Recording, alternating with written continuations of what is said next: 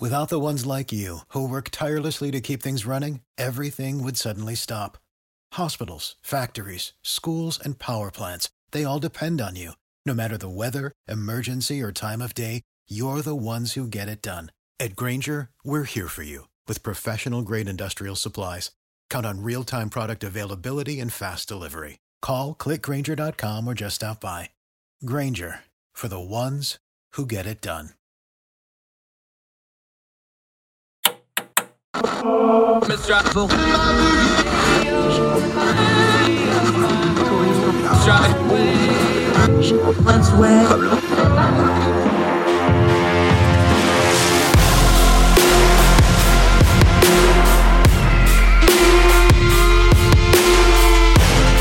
With your host, Andrew Donaldson. This is Heard Tell. Welcome back to Heard Tell. I'm Andrew Donaldson. Still fighting a head cold, but it makes my voice sound deeper. So let's just roll with it, shall we? So glad you joined us as we try to turn down the noise in the news cycle, get to some stuff that really matters, none of the stuff that doesn't, and get some knowledge and information to understand the times we live in. Let's start with a labor brewing issue. We've been talking about it on and off. Now it's come to a head. The labor rail freight strike. This, of course, goes back 3 years. These negotiations have been going on. Now, back in September, remember what's one of our founding principles here? Things don't happen in a vacuum. They happen in a sequence. So here's a sequence. These negotiations have been going on for 3 years. Back in September, the White House took a victory lap after getting the union heads and the rail companies to agree to a tentative agreement. That was step one in a two-step process, though, but the Biden administration went ahead and took a victory lap because of the way strike rules and union voting goes, they knew it would push it past the election. Here we are past the election. Guess what happened? The union membership, the rank and file, several of them are not voting for this deal. And it doesn't matter how many, although right now it's sitting at 3, probably going to go to 4. None of the rail unions are going to cross the picket line. So if one strikes, they all strike. Now, they consolidated the date because the date goes off of which union said to strike. They've decided collectively December 9th will be the strike date if no agreement is reached. So what happens now? Well, normally what would happen is you'd continue negotiations, but Congress has a delineated power where they can step in and order binding arbitration. So basically they would go to court, to an arbiter with the deal that is already on the table. They would parse that out a little bit further. The arbitrator would just hand it to them and tell both parties to deal with it.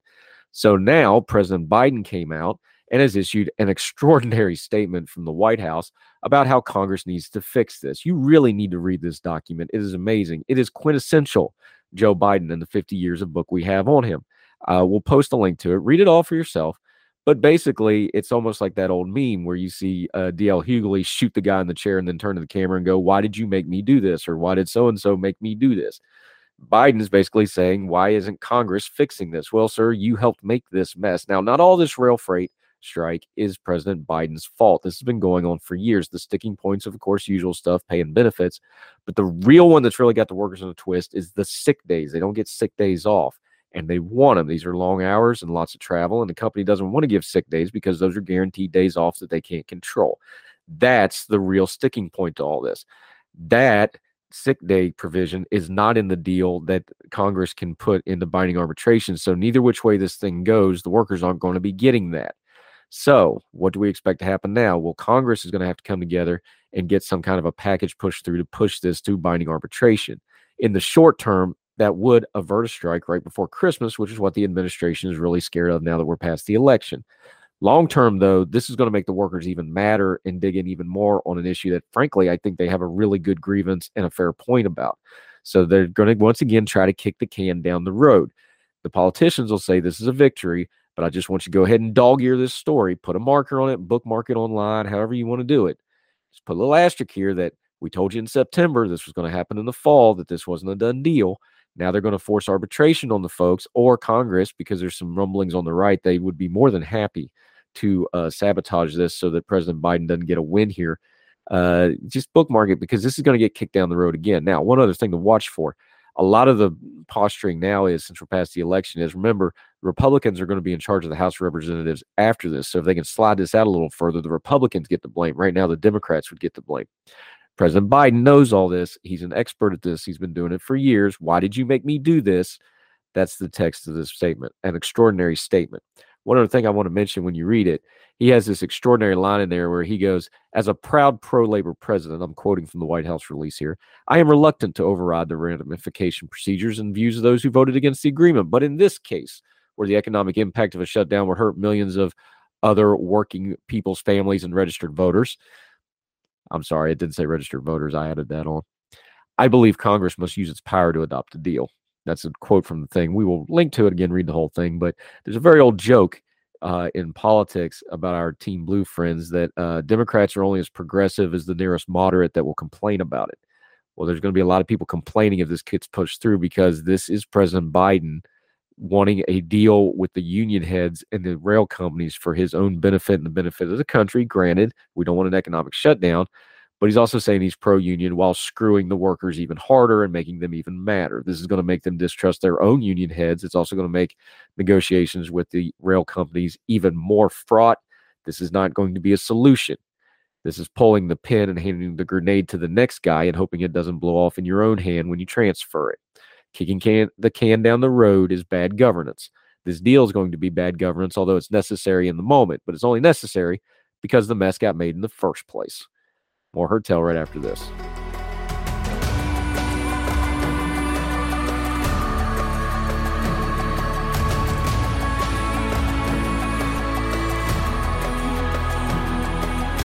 For the ones who work hard to ensure their crew can always go the extra mile, and the ones who get in early so everyone can go home on time, there's Grainger, offering professional-grade supplies backed by product experts so you can quickly and easily find what you need. Plus, you can count on access to a committed team ready to go the extra mile for you. Call, click Grainger.com, or just stop by. Grainger, for the ones who get it done.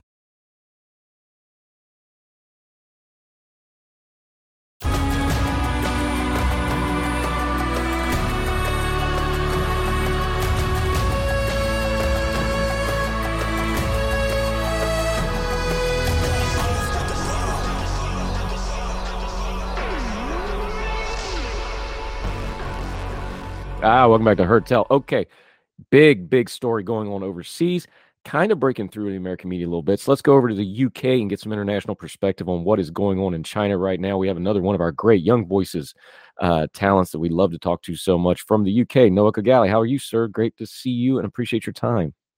Very well. How are you? I'm very, very well. Let's start with some background, though, because somebody's going to be like, well, why are you going to the UK for China? This is a country that you know pretty well, though, isn't it, my friend?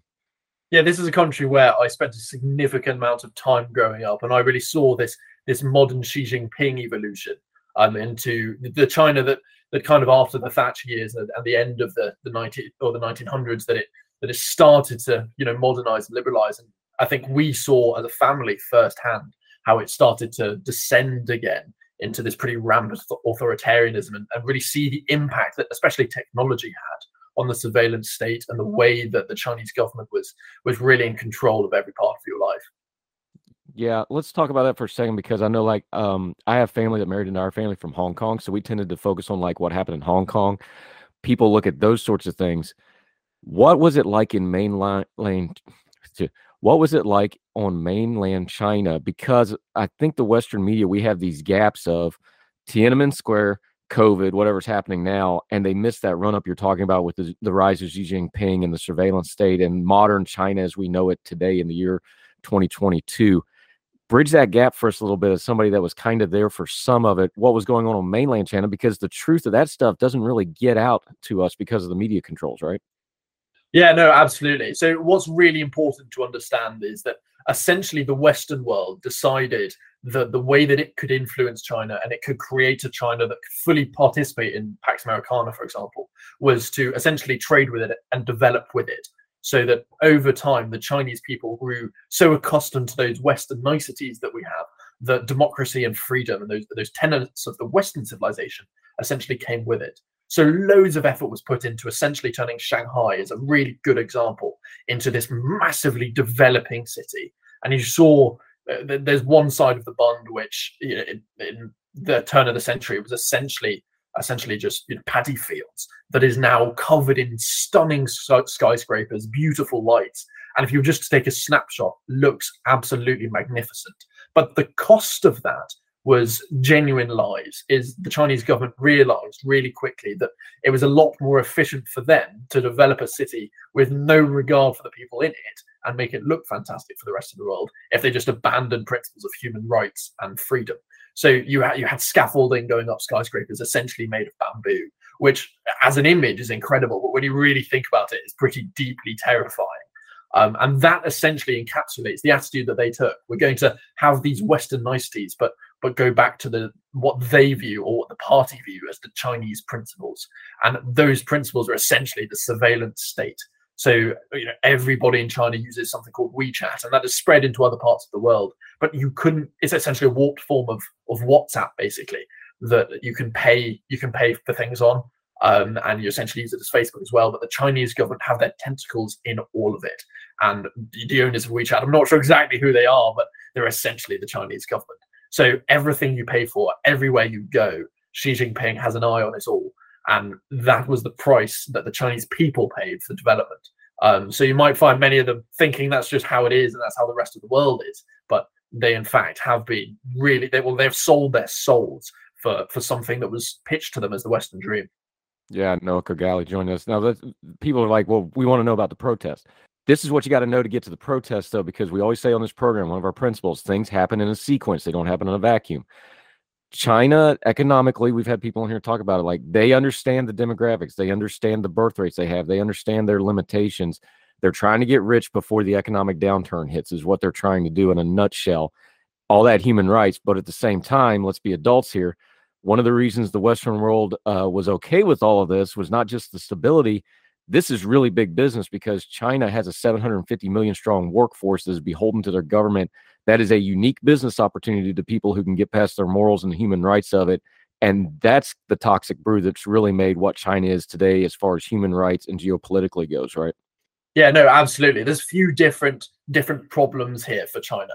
So what the first thing that is important to understand, it's not really a problem for China now, but now that the rest of the world has become aware of it, it could be, is that as China has essentially embarked on policy of debt trap diplomacy across Africa.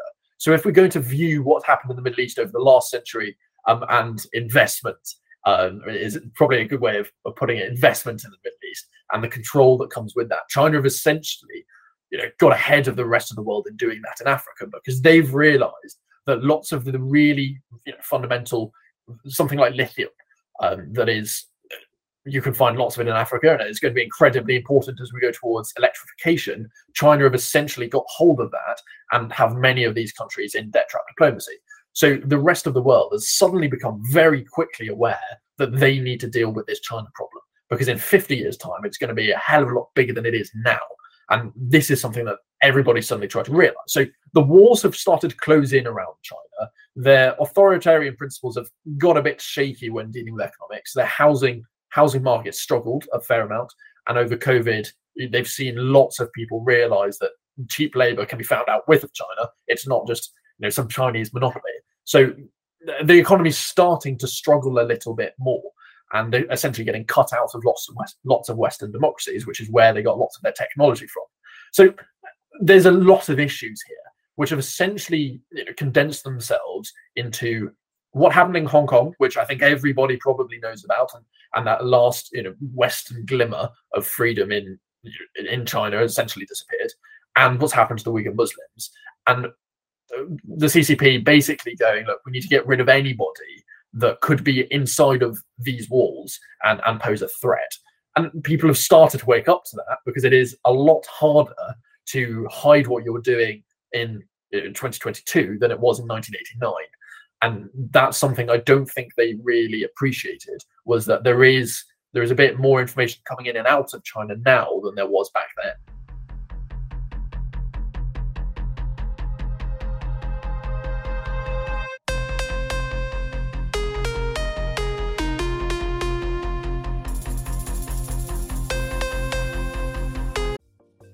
Folks, if you've listened to the Heard Tell program, you've heard our friend Gabriella Hoffman, but you need to make sure you're checking out her podcast, District of Conservation. It's a podcast exploring the nuances of true conservation efforts from DC and beyond. From topic discussions to exclusive interviews with conservation and energy newsmakers, Gabriella keeps listeners appraised of the latest news stories while elevating important voices.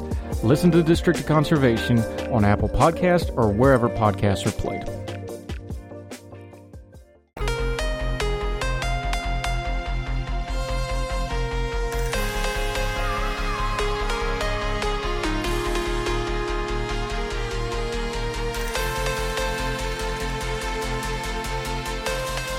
Yeah, Noah Kogali joining us. This is so important to understanding what we're going on. You just mentioned it. The policy of the ruling CCP in China, the Xi Jinping government, is the people in the government are one. The people in the government are one are China. There's no separation between those three things. You have lived there. You've been on the ground there. You have friends and family there. How they've tried to force that on the people. Officially, nobody's going to challenge that. How ingrained is that now in the Chinese people? Because we try to be very careful and say, okay, look, the Chinese government and Chinese people are two separate things. I don't know if you can give me a ratio or what, but just how ingrained is it and how much is it the people? Because I think that starts to get to where we're at with these protests is where you start seeing some separation from the propaganda. This is an incredibly hard question to answer because people would be so terrified about telling you that they weren't on the side of the CCP. So you would get basically everybody silently nodding if you asked who here believes that the CCP are, the supreme rulers, and they wouldn't voice their concerns because essentially they would get disappeared. So it's incredibly tough. I think my feeling would be that I would have faith in humanity. I would hope that these people understand that what's going on is not necessarily right and can see through the very thin veneer that has been cast on them by the CCP. Again, you're not going to get an easy answer to that because you can't really do any proper polling. And if you go out on the street and ask somebody, they're going to think you're tricking them into some concentration camp in the north of China. So incredibly difficult. But I think when we deal with China, we still have to operate on the belief that it is an innate human yearning to be free, and that those principles of goodness are universal. We still have to operate on that idea. Yeah, Noah Kogali joining us. So is it fair to bring up this point then? Because I really want the Chinese people to be free. Like I want all people on earth to be free as much as possible. Because, I love freedom. I'm an American. That's, I want them to be free. Those of us in the West, especially in America, the UK, places like this, should we be careful putting the larger geopolitical narrative on these protests for that very reason, though? Because how much of this, I understand there's all this background. And I understand they're oppressed, but when it's something like the COVID restrictions, which is what they're really pushing back against now, plus things like living situations in the housing and the stuff we saw at Foxconn and all that, do we need to be careful making sure we don't take the protests for what they are right now and putting too big of, this is going to be the movement that topples the government? Because we've got a really bad record in the Western press of predicting those over the last 10, 20 years, don't we? Yeah, I think if we're being honest, I think very, very few commentators would suggest that this was the thing that was going to topple Xi Jinping. He's had hard challenges, and I think he'll probably get through it. There'll be scars, but they will get through. They will get through it, unfortunately. What is interesting is whilst it has happened and it's been triggered by the COVID issue, the protest of that blank white piece of paper, and I would encourage anybody that's not seen those pictures to go and find them because they are incredibly, incredibly passionate. Yeah, explain what that is for folks so they know real quick. Sorry to interrupt you, but explain what those are. Lots of students have been holding up blank pieces of A4 paper, which essentially are designed to give across the message that they have no freedom of speech. So it's not just about the authoritarianism we've seen in regards to COVID. It's about the fact that people aren't allowed to speak about it.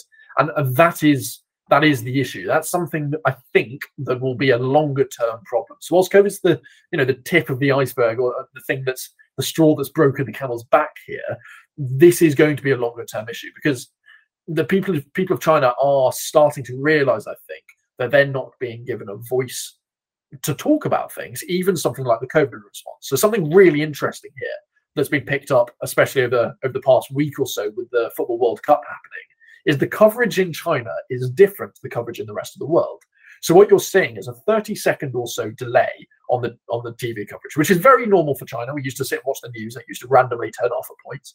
But a 30-second delay in which crowd shots are being replaced with individual shots of managers or players. And the guess is that what that is designed to not show people in crowds not wearing masks, because that would spark a debate about, well, do we all need to wear masks, and is this all sensible? And that's something really interesting, which I think speaks to the larger issue here, is that the Chinese people are starting to realize that the zero COVID policy embarked on by the Chinese government is not something that's based in health data. It is purely something which is authoritarian and based in control. And that's the thing that they want to tackle. And that's the thing that students are starting to realize. So whilst this might not be the thing that breaks Xi Jinping's grip on China, it is a very, very important turning point where students, especially, and the young people, because they're the ones that are going to make the change, are starting to realize that their voice and their opinions are not allowed to be heard. Yeah, Noah Kigali joining us. You're talking about those students. To go back to Tiananmen again, because that's the image most people in the West get as far as Chinese dissent goes, and maybe the umbrella protests in Hong Kong. Those are kind of the ones that stick in the front of your mind. This is very early days to this. People forget now because they just remember the guy standing in front of the tank. There was months of build up to Tiananmen before it got crushed and knocked down. There's also just logistics because China is a massive cut. Like if they wanted to send the army to put this down, it'd probably take them 2 weeks to get them in place. Talk about a little bit of the timeline here, because this is nowhere near as massive as what Tiananmen was, but this is also way earlier than when we got to those images in Tiananmen. What do you expect the crackdown to be, the version of it's come, and even the people that are very pro-China are like, it's going to take a while for them to get their response together, how they want to handle this. What do you foresee happening in the next couple of weeks as far as the government response to this? Because they're going to respond. Absolutely. So the general playbook that they will use is they won't go hard and fast straight away, because then you destroy the illusion that you're allowed to have a different opinion. If they walked in tomorrow and just obliterated the protests in some bloody and gruesome way, it would go down awfully, and that wouldn't work for them. So what I'd imagine they're going to do, and this is based on Tiananmen and Hong Kong, is they will wait for leaders, essentially, to pop up out of the students, and that's who they'll go for. And they'll show that if you stick your head above the parapet, then we'll come for you. And hope that that encourages everybody else to keep their head down. And that's the way they generally do things, is they try and avoid going for everybody all at once. They'll try and find individuals and ostracize them. So you saw that especially in Hong Kong recently. That's probably the best example, where they came for anybody whose name you would recognize. Nathan Law, for example, his personal favorite, somebody who was essentially became an idol of the public, and that runs very counter to the way that the CCP thinks everyone should work, because they think everybody should be this massive blob. So over the next few weeks, I would assume that anybody that steps forward out of this body to be a real, essentially the one with the loudspeaker over and over and over again, it will be them that, or their family, that the CCP come for. Yeah, we saw this. I'm glad you mentioned the Hong Kong thing, because we actually talked to a couple of the dissidents that were actually in those crowds. They were there for it. And that's what they said. They look, they've, after about 3 or 4 weeks, they came out with a list. I think it was about 350 names. They took, and the next day the streets were empty because there was nobody to organize. So it's very much the Hong Kong method that they have kind of perfected, for lack of a better term, as horrific as it is.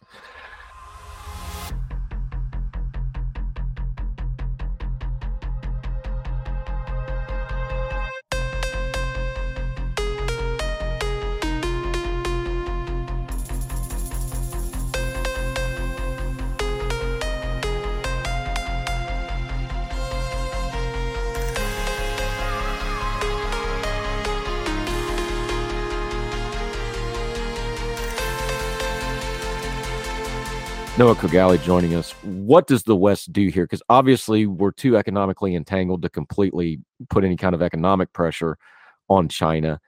I go back to the Cold War. It's undeniable that mass media in the form of radio and television had a cultural impact on the Soviet Union as it started to fall. It's inarguable that happened. You mentioned things like the World Cup. Is it something we should pay more attention to, the culture side of this, maybe more than the policy side? Because no matter how much they restrain the technology, some of this stuff must be getting through, or they wouldn't be throwing a fit about it, right? Is that something we should maybe be paying more immediate attention to? Well, what I think is important here, so there's a couple different strands. I think it is key to understand what the major players in this and historical major players are doing at the moment. So from a Times article in the UK a couple of days ago, it sounds like the US have started to open back channels, which seem to have closed with China again, because they're so scared of China aligning with Russia. So you can understand why they're doing that. But for somebody that is especially worried about the Chinese threat, that's concerning. The Germans have essentially taken the angle that the British did under Thatcher, which was essentially, we'll try and trade them out of this. And if we keep trading with them, then they'll just eventually turn Western, because that worked so well last time. And the French seem to think that there'll be a mediator between the Russians and the Ukrainians, because, again, that makes complete sense. Of course they would be. I hope the sarcasm is coming across there. When the British have essentially last night started using the word robust pragmatism. So you take from that what you will. It kind of runs in the face of each other, with robust being quite a strong. We're going to really take it to the CCP, take it to China, and then pragmatism kind of going the other way and suggesting it might be a bit more wet on it. So we'll see. There's lots of countries running different routes here, but what you hope is happening behind the scenes is this information war, because the Chinese are doing it here. So I'm not sure about the US, but in the UK, the Chinese have essentially this system where they are infiltrating universities and schools through teaching Chinese is what they suggest it is, but actually it's intelligence agents essentially coming over to the Western world and trying to convert people to the Chinese way of thinking. You'd hope that we are running something, if not slightly less James Bond-esque, that we are running information campaigns in China to hopefully ensure that people are realizing what's happening and break through that shell that the CCP want to be around China. And in the long term, that's probably what's going to have the greatest effect, if we acknowledge that 1 billion people in China are going to need to be brought on side to really make fundamental change. So whilst it's important that publicly and in the international stage we talk big and talk strong about Taiwan and about these protests, and about, for example, the BBC journalist that just a couple of days ago was assaulted by the Chinese police. And it's important that we all come together and talk big about that and really shine a light on it and talk tough. We don't pander to them. We also need to acknowledge how important the stuff behind the scenes is, and the more gritty side of international politics, where we are fighting a secret war where there's no guns, but the bullets are information. And really hope that affects long-term change, and that in the long term, the Chinese people can overthrow the CCP. Because if we're going to affect something permanent, it's going to need the people's consent. Yeah, Noah Kigali joining us from over in the UK. There's a very visible side of that information war that they're fighting, though. They are actively and systematically targeting dissidents and activists in Western countries. We saw the bomb threat call-in nonsense in London. We've seen them actually go outside the consulates and physically get into altercations with people. We know about the things like the Confucius Institutes in the States, where they're infiltrating academia. We know that they're trying to, get their... They got themselves a port in Sri Lanka. They got an airport in Africa now. They're using all these other things. They're going to keep trying those methods, and they're visible right in front of us.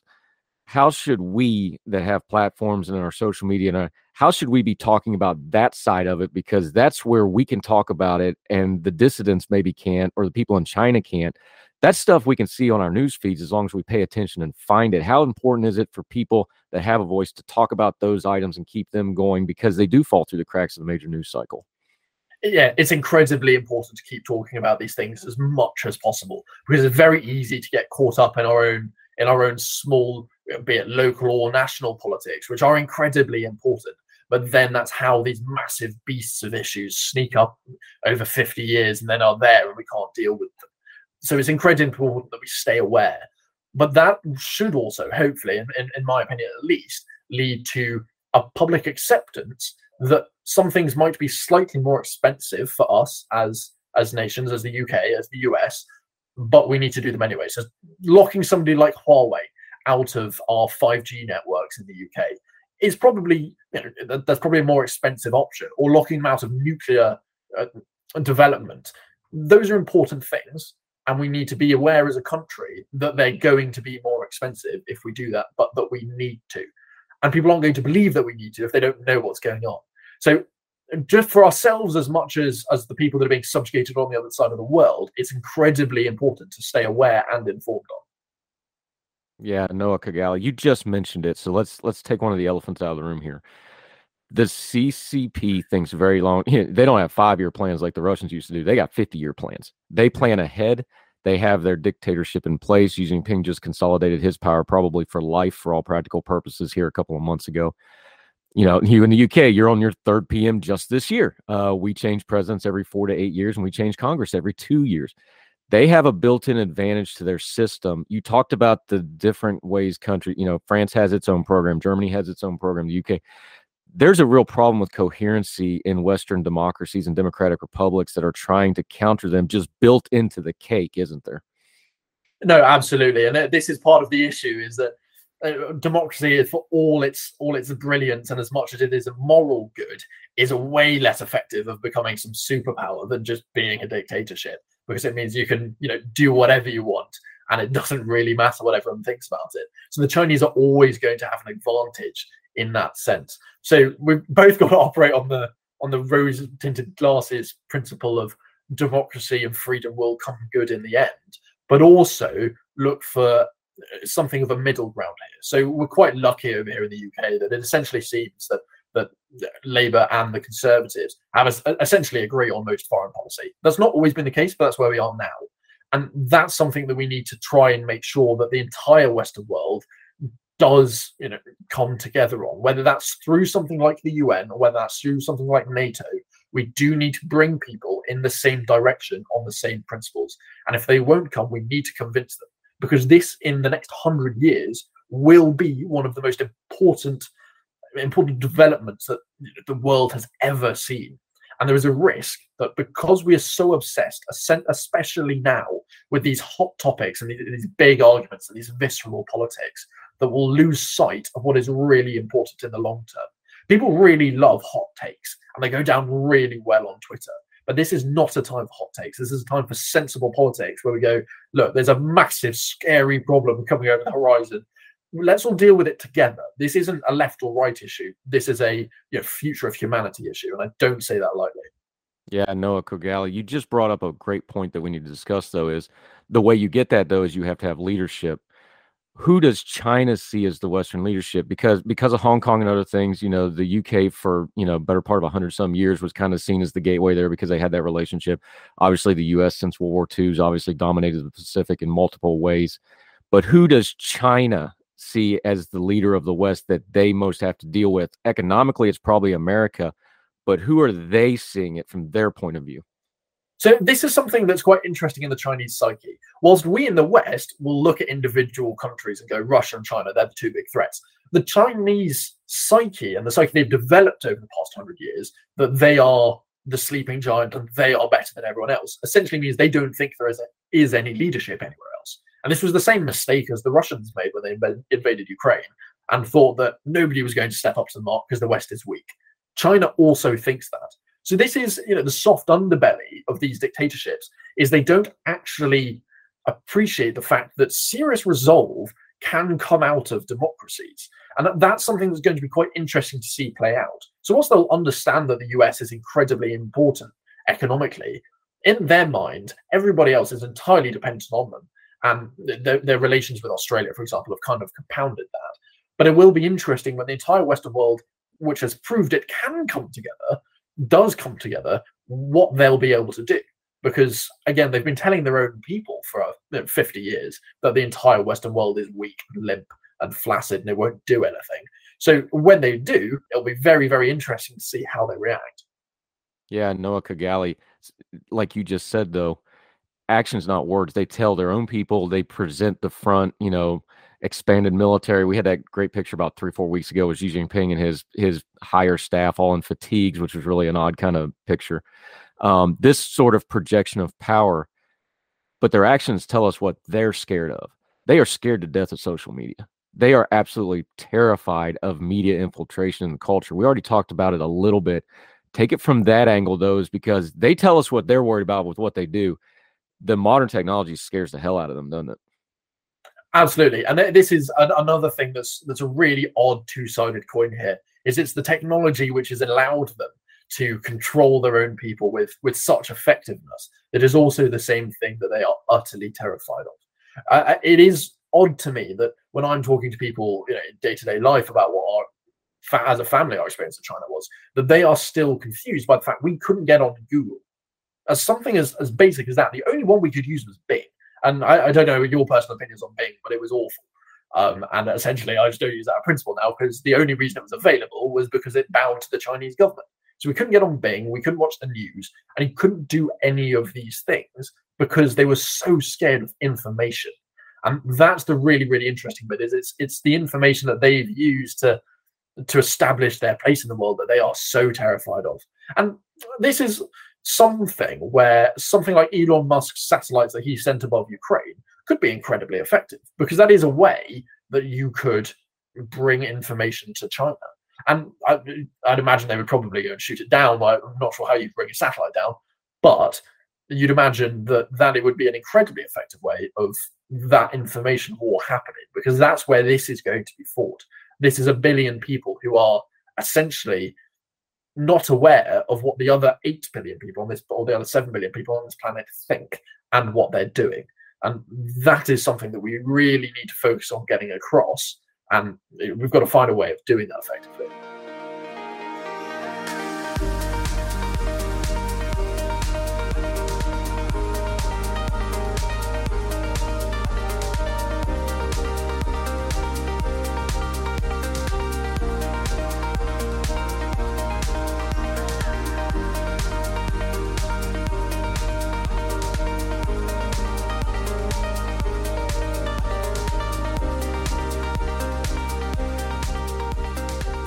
Yeah, Noah Kigali, you just mentioned the 1 billion people. That has been the secret sauce to everything economically and world power-wise.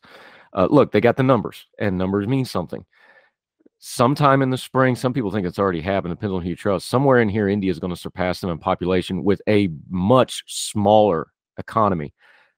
Just simple economic. They got a lot more room to growth, and they got more people to do it with. There's other demographic challenges coming from China. They're acutely aware of this. Yes, that they're in a closing window that they've got to try to get some stuff done. How does that calculus change what they're doing right now and show what they're doing right now? Yeah, absolutely. This is in the same way as Putin has wanted to put a full stop at the end of his chapter in history. Today's China might see that chapter closing quite quickly and not want to end it with a comma where the next word is India.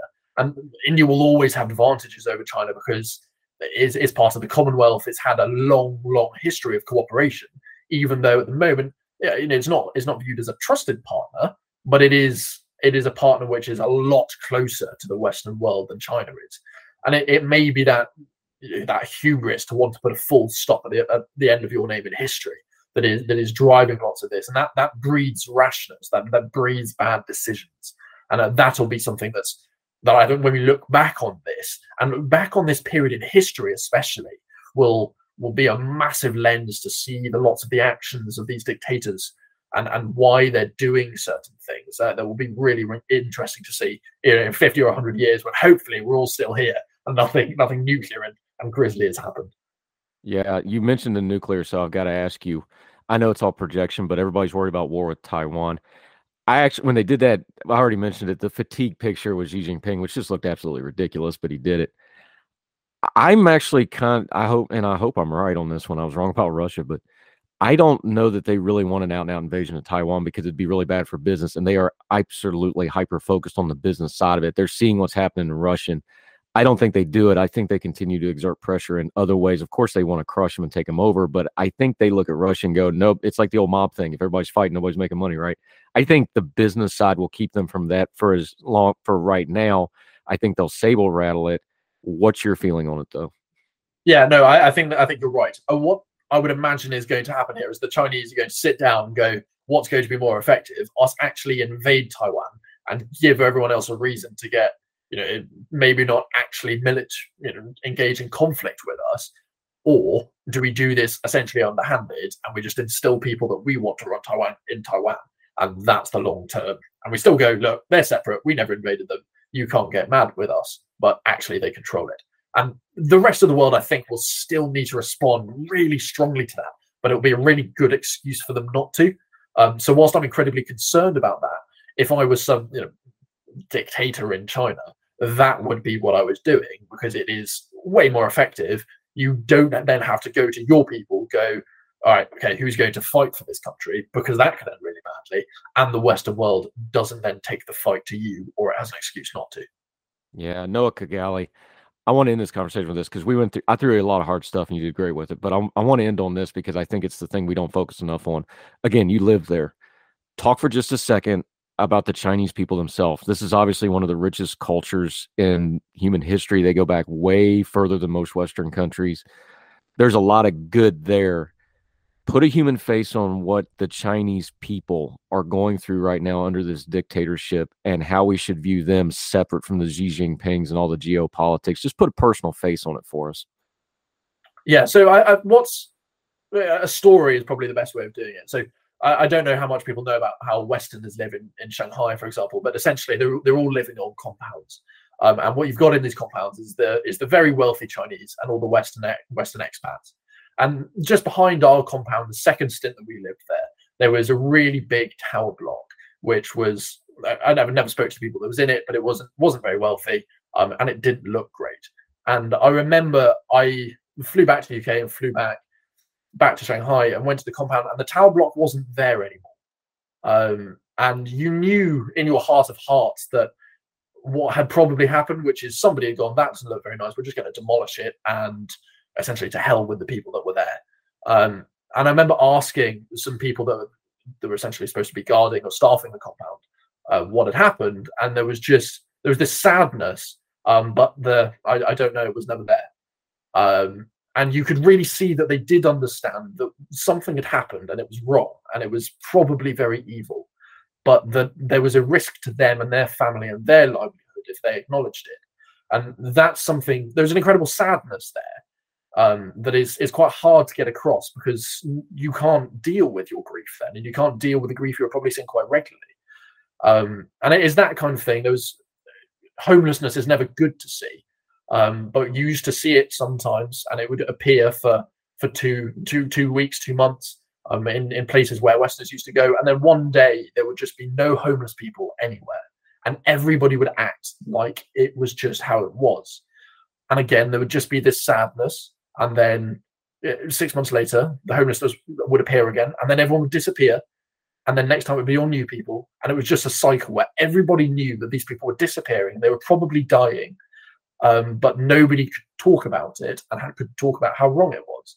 And that sadness, I think, is there in the Chinese people, that they can't deal with these things, that in their heart of hearts, and they may have never spoken to anybody about it, but they know that these things are wrong and these things are soul crushing. It's devastating. But these people are good people. They are friendly. They are lovely. Their culture is rich, but they are just not allowed to act and to think and to speak like we would hope any person has an innate right to. And that's really, really hard to see. But you can still see the humanity and the goodness that is there when you look those people in the eye. They may not be able to say it, but you can see that goodness still there. It's amazing to the Western mind to try to explain the fact that you can't acknowledge that a building is missing. Yeah. Like, how do you even put a Western mind around that and explain that to somebody? That's just such a paradigm shift from how we think, that you have to pretend like a building doesn't exist. Yeah. And it's incredibly, incredibly odd. And you almost start second guessing yourself. Going, did I just imagine a really tall tower block there all that time? And there was just, and you don't know whether to live there all the time. You essentially have to enter this state of psychosis where you are tricking yourself into believing that it was never there in the first place. Obviously, why would the government lie to you? And that's weird to see. And it's not something that I think you can ever really understand unless you spend an extended amount of time there.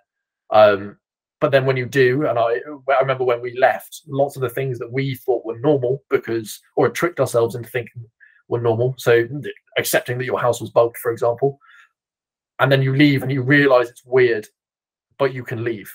And it's the people that can't leave that it's truly devastating for. And those are the people that I will always feel the worst for, because we can fight it and we can take the fight to it. But if they take the fight to it, it's their family that will suffer, and they will probably never see them again. And that's the bit that is genuinely crushing. Yeah, Noah Kogali, is that the single biggest is that the single biggest obstacle to Western policy in China, is we don't understand that psychosis and that mindset? I think so. I think as populations, we have become, which is odd with communication becoming so easy, we've become so insular. And these things that are happening in our own country are huge to us. So whether it's housing or whether it's energy and what is the cost of living, these things are incredibly important. But when it's something as basic as being able to think, we lose perspective because it's the other side of the world. And you'll get lots of people now in politics talking about, whether it's something like America First or focusing on Britain, but there is people on the other side of the world that aren't allowed to think. And we sometimes, and it's always hard because we're always going to vote with our own interests. But until you see that, it's really, really hard to appreciate how odd and how weird some of the rest of the world is. Yeah, Noah Kigali, this was outstanding stuff, my friend. We'll definitely be talking about it more because this problem isn't going away. Let folks know where they can follow you, your writing, your other things you've been doing. You've been doing a lot of media hits too. We're going to link to all this. Let folks know where they can follow and keep up with you until they see you again back on Heard Tell, my friend. Yeah, Twitter's probably the best place, at Noah Kigali. So NOAHKHOGALI. And then you'll get all the random musings and the random and the good media hits on there. Yep. I'm going to get you back soon and talk again. Thank you so much for the time. Really appreciate the conversation. Noah Kigali, thank you, sir. Thank you. Thank you. Good grief. You're very deep. I was hoping I just didn't sound...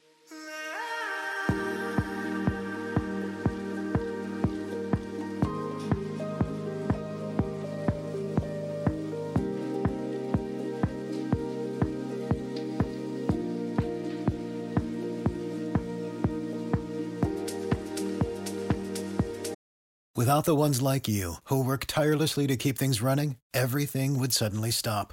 Hospitals, factories, schools, and power plants, they all depend on you. No matter the weather, emergency, or time of day, you're the ones who get it done. At Grainger, we're here for you with professional-grade industrial supplies.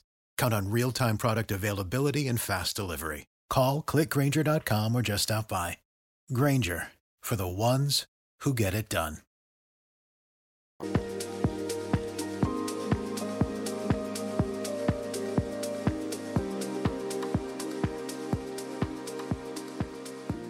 Welcome back to Heard Tell. Let's end on a good note. I love this story, and it's a new chapter in a story from a couple of years ago. Your mom might remember Chris Nikic. He is the individual with Down syndrome who was the first to compete in an Ironman triathlon. Well, he has one-upped himself. He has made us all look silly. He has completed the Ironman World Championship, a 146-mile race, as noted by Brian Metzler on Outside and on Bleacher Report I'm reading this from. The triathlon consists of 2.4-mile swim, 112-mile bike ride, and a 26.2-mile run. That's a full marathon after doing everything else for those of you in Logan. With the help of his volunteer guide, Dan Grebe, the 23-year-old Nikic finished the race in 16 hours, 31 minutes, 27 seconds.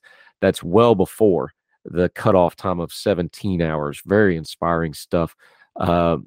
I just cannot talk about how much this sort of thing brings me joy. My mom was a special education for many, many years, especially with children with Down syndrome. Hi, Mom. I know you're listening. She's one of our best listeners. When she started out teaching in the 60s, the life expectancy for people with Down syndrome was in the 30s. Now it's almost 1-for-1 with a regular adult. Why? Because we started getting them in schools and educating these folks and giving them a hand up and treating them like the wonderful human beings they are. Love these folks, have great memories of some of them, and it just goes to show the human spirit can overcome just about anything if you let it. Well done to Nikic. Make sure you check out this story. The videos and the pictures you really need to see, because the reactions of this man, he's dead tired, and he still can't hide his joy even with all the exhaustion. Make sure you watch the video of him crossing the finish line. That'll do it for Heard Tell. Wherever you and yours are, we hope you're well. We want to make sure you're following and subscribing all the podcast platforms, iTunes, Spotify, whatever. YouTube, if you want to watch the video portion, also on Facebook. We've got some information coming down the pike on our radio partner. Going to be doing something exciting on the radio side come first of the year. Can't get into all of it now, but it's going to be great after the holidays. Most of all, thank you for joining us as we try to do our very best to turn down the noise of the news cycle. So wherever you and yours are, we hope you're well. We hope you're well fed. We'll talk to you again real soon for more Heard Tell. All the music on Heard Tell is provided under a Creative Content license from monstercat.com. Somos la máquina.